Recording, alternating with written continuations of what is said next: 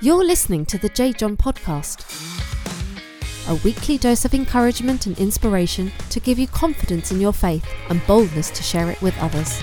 This is part 2 of a 2-part series, Serving God. In 1858, a Sunday school teacher called Mr. Kimball led a young Boston shoe clerk to Jesus. His name, Dwight L. Moody. Dwight L. Moody later became a very influential evangelist known as D.L. Moody. In 1879, D.L. Moody was preaching in England, and a pastor called F.B. Meyer was deeply impacted and inspired. Much later, F.B. Meyer preached at a university campus in America.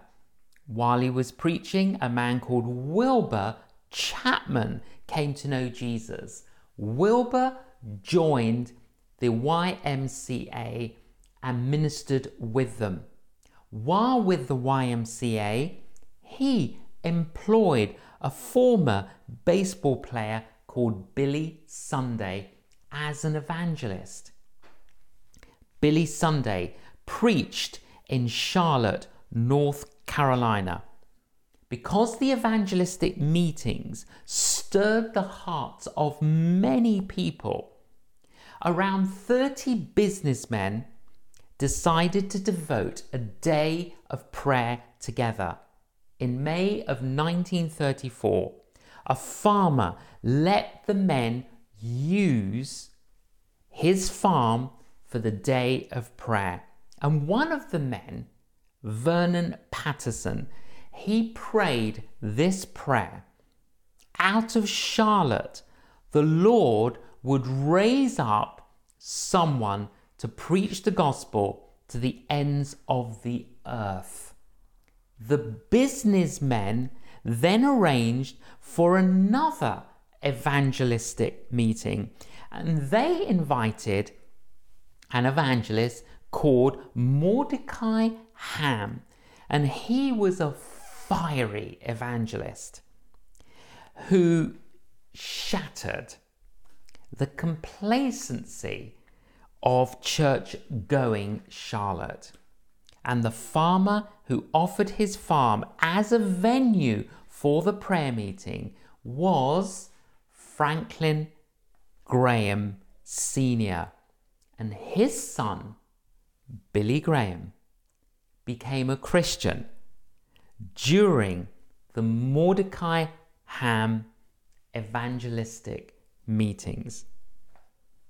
Isn't it wonderful how God uses all these connections and how God weaves his tapestry in order to bring more people into his kingdom?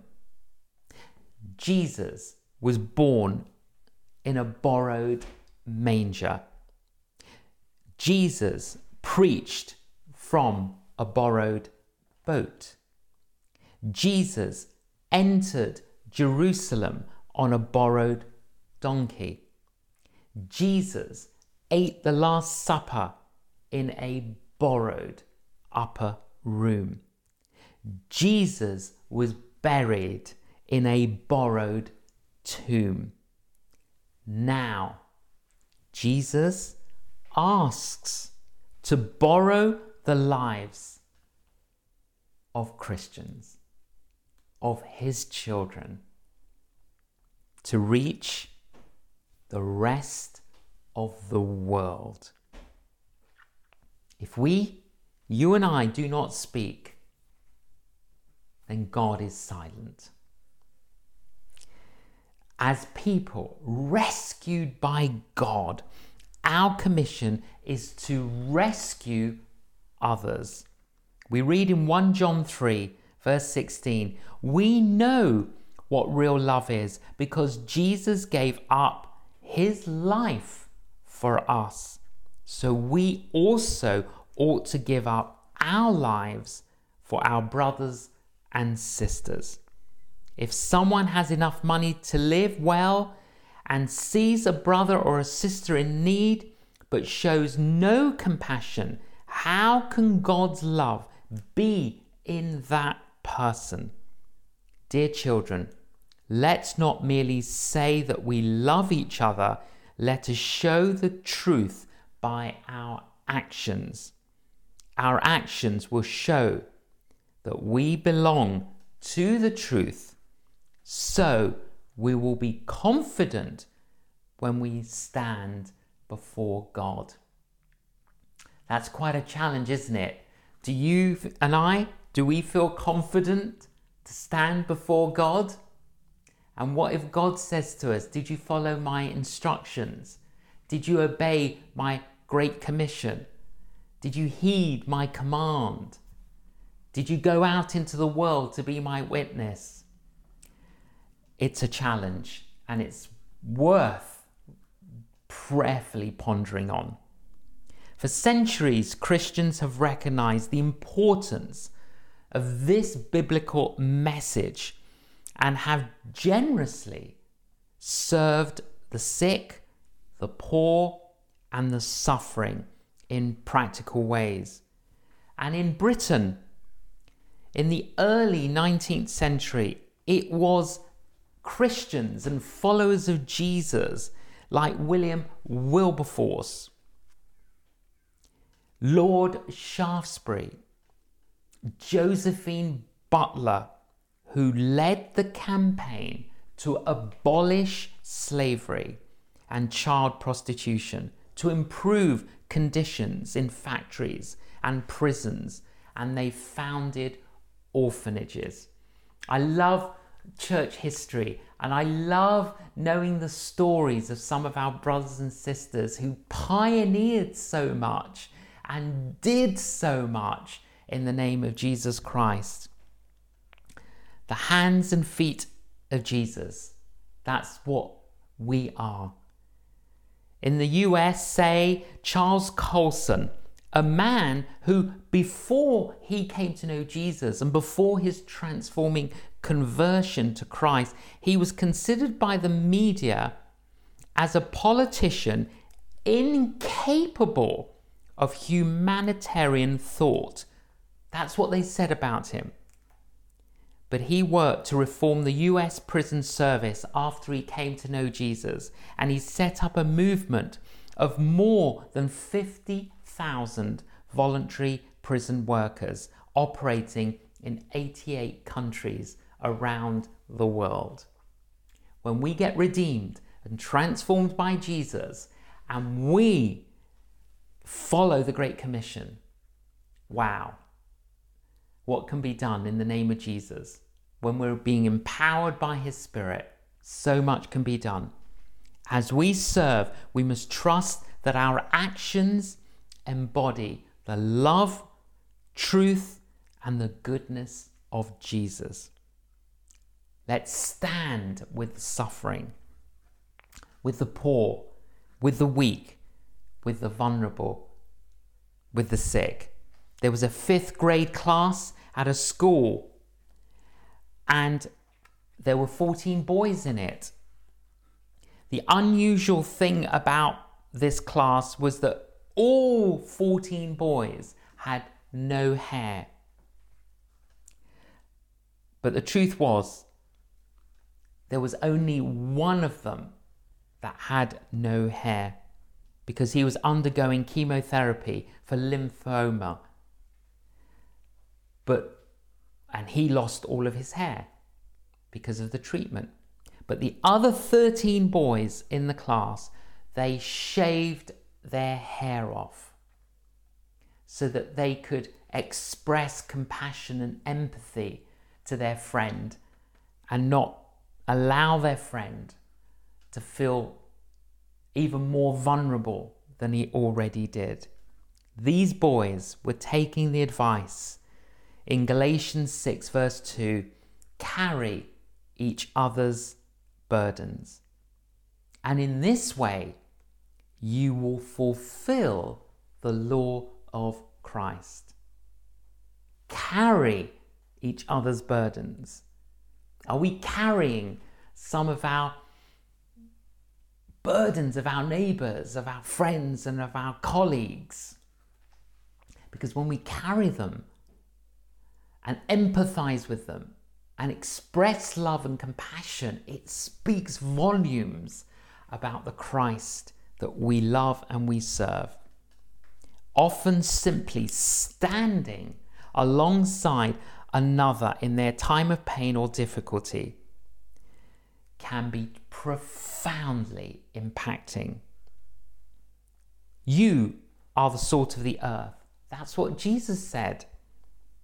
But what good is salt if it has lost its flavour? Can you make it useful again? It will be thrown out and trampled underfoot as worthless.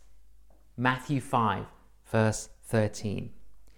Jesus describes his followers as salt because in his time there were no refrigerators, fridges.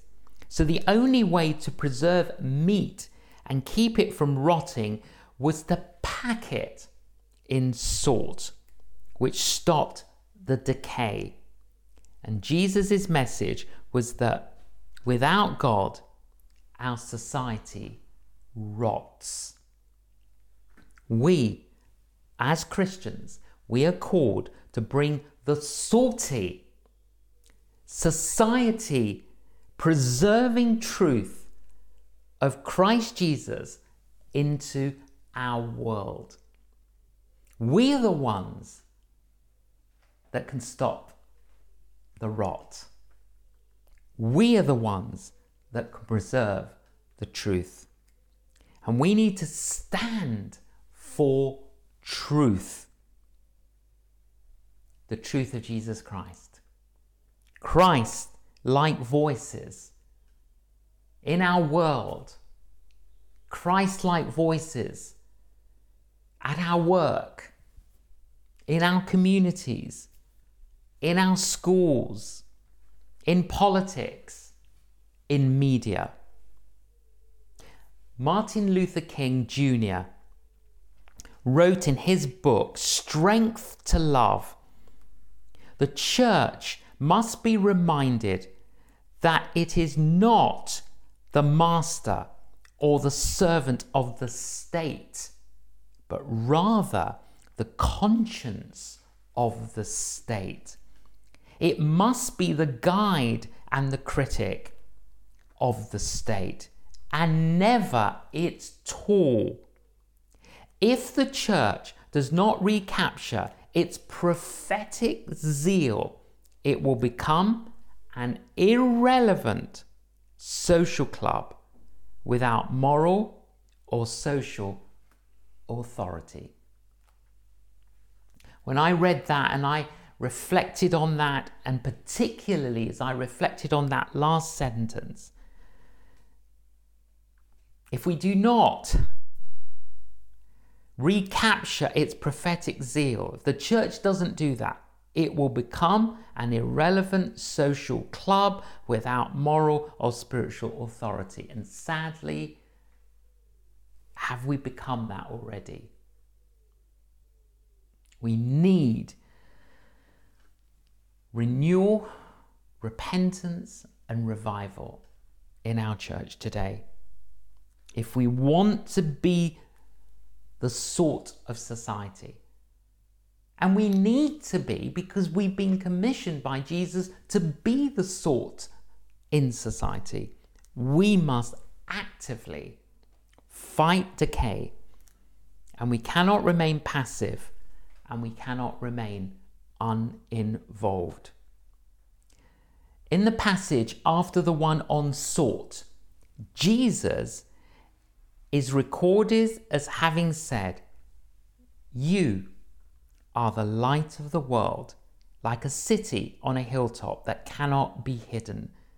No one lights a lamp and then puts it under a basket. Instead, a lamp is placed on a stand where it gives light to everyone in the house."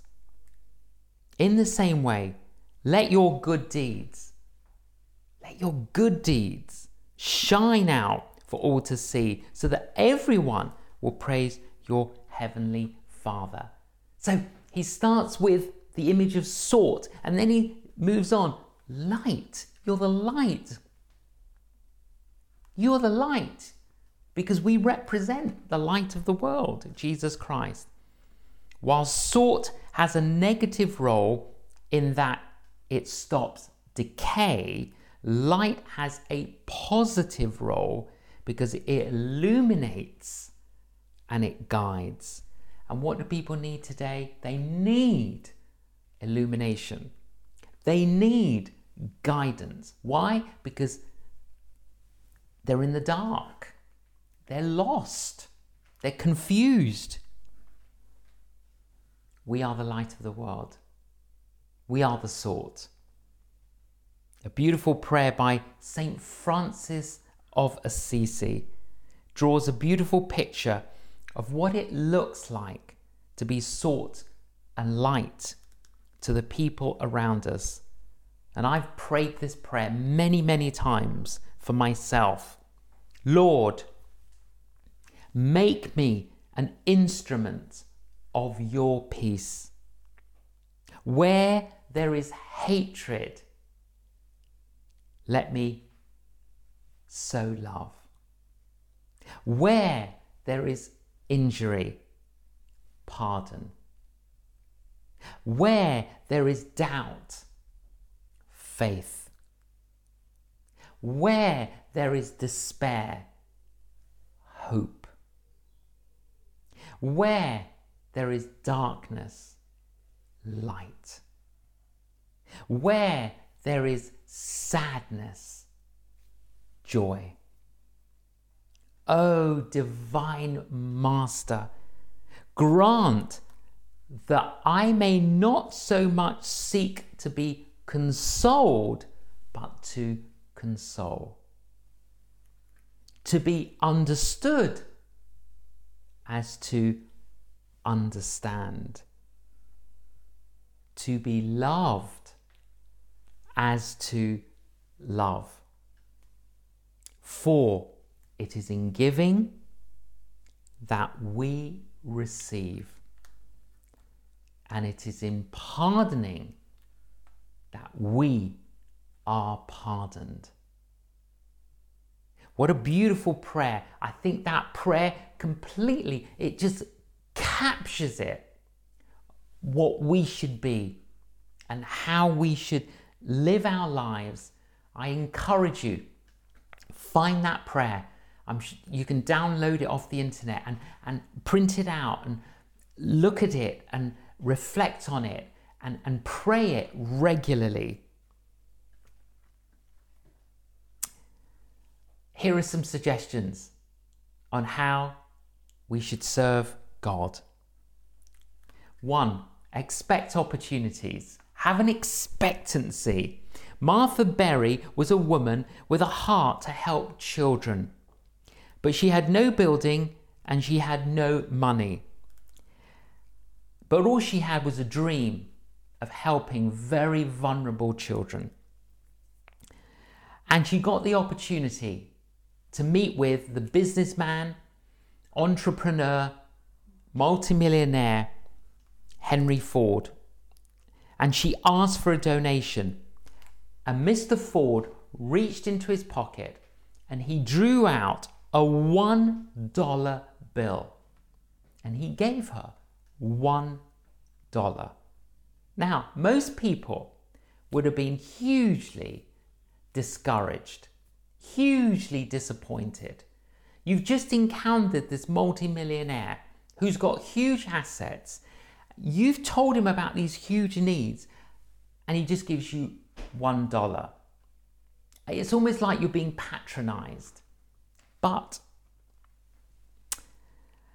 the incredible thing about this story is that Martha took this as an opportunity. And what she did with her $1, she went and bought some seeds. She planted the seeds. And when she planted the seeds, that eventually grew into vegetables and fruit.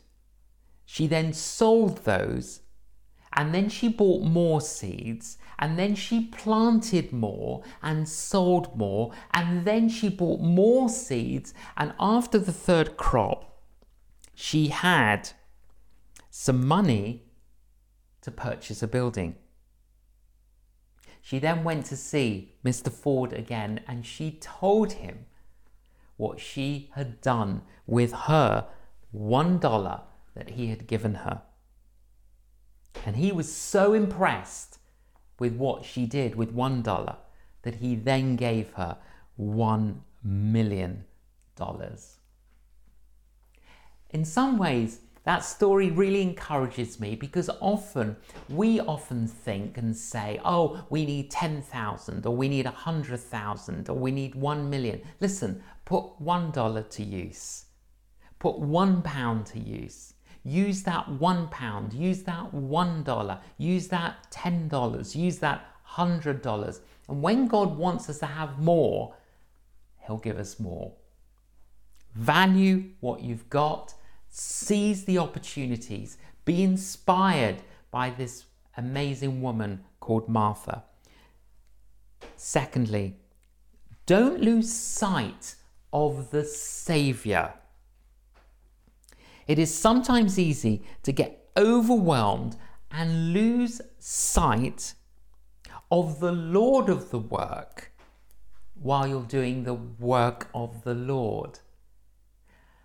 Yes, the work of the Lord is important, but don't be so overwhelmed by the work of the Lord that you lose sight of the Lord of the work. The Lord of the work is always more important than the work of the Lord.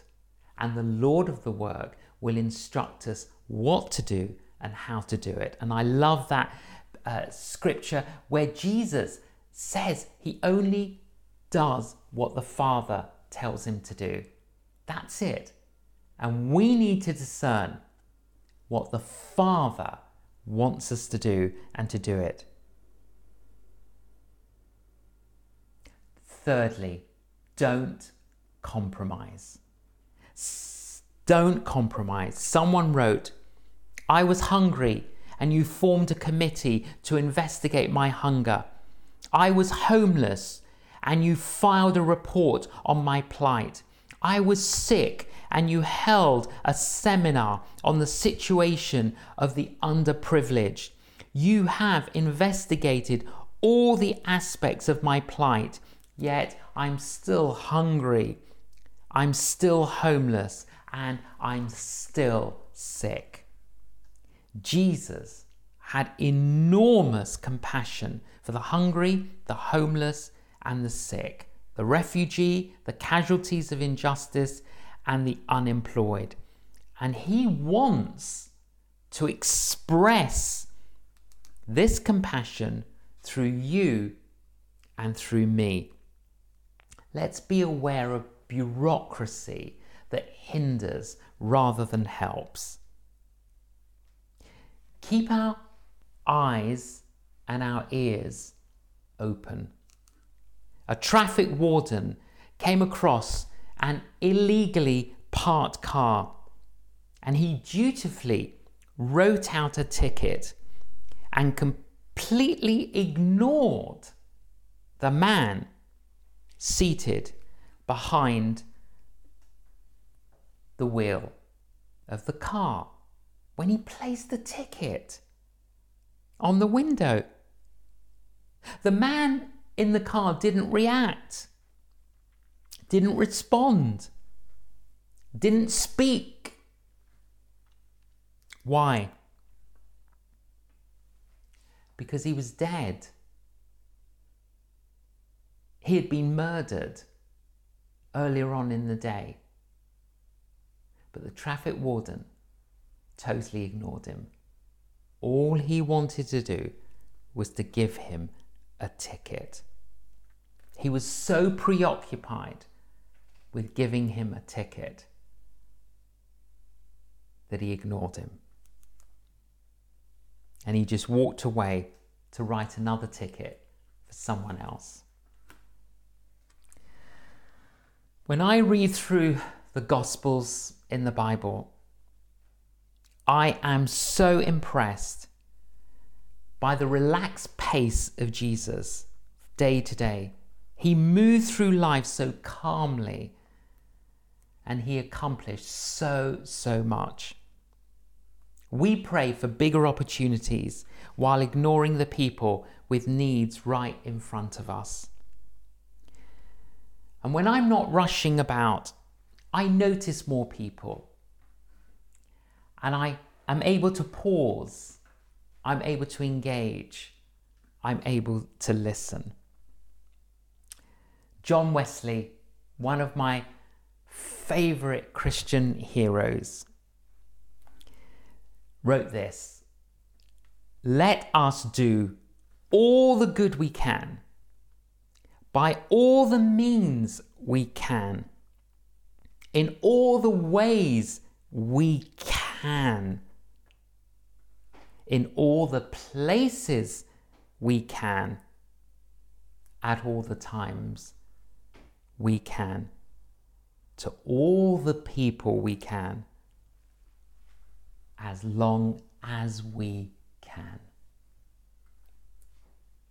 What inspiring words. Let's do that. Let's be people who say to Jesus, "Thank you for this high calling to serve you." And I pray now, Lord God, that you will anoint all of us.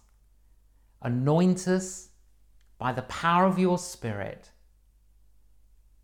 to follow your great command, your great commission, to serve you in our world, in our communities, for a time such as this. May you help us to be that salt that stops the rot. May you help us, Lord, to be the light out into the world, to do good, to fight injustice, to show compassion and empathy. So, Lord Jesus, bless us in the name of God the Father, God the Son, and God the Holy Spirit. Bless us so that we can be a blessing to others. Amen. You've been listening to the J.John podcast. To find out more about J.John's ministry, visit www.canonjjohn.com and follow him on social media.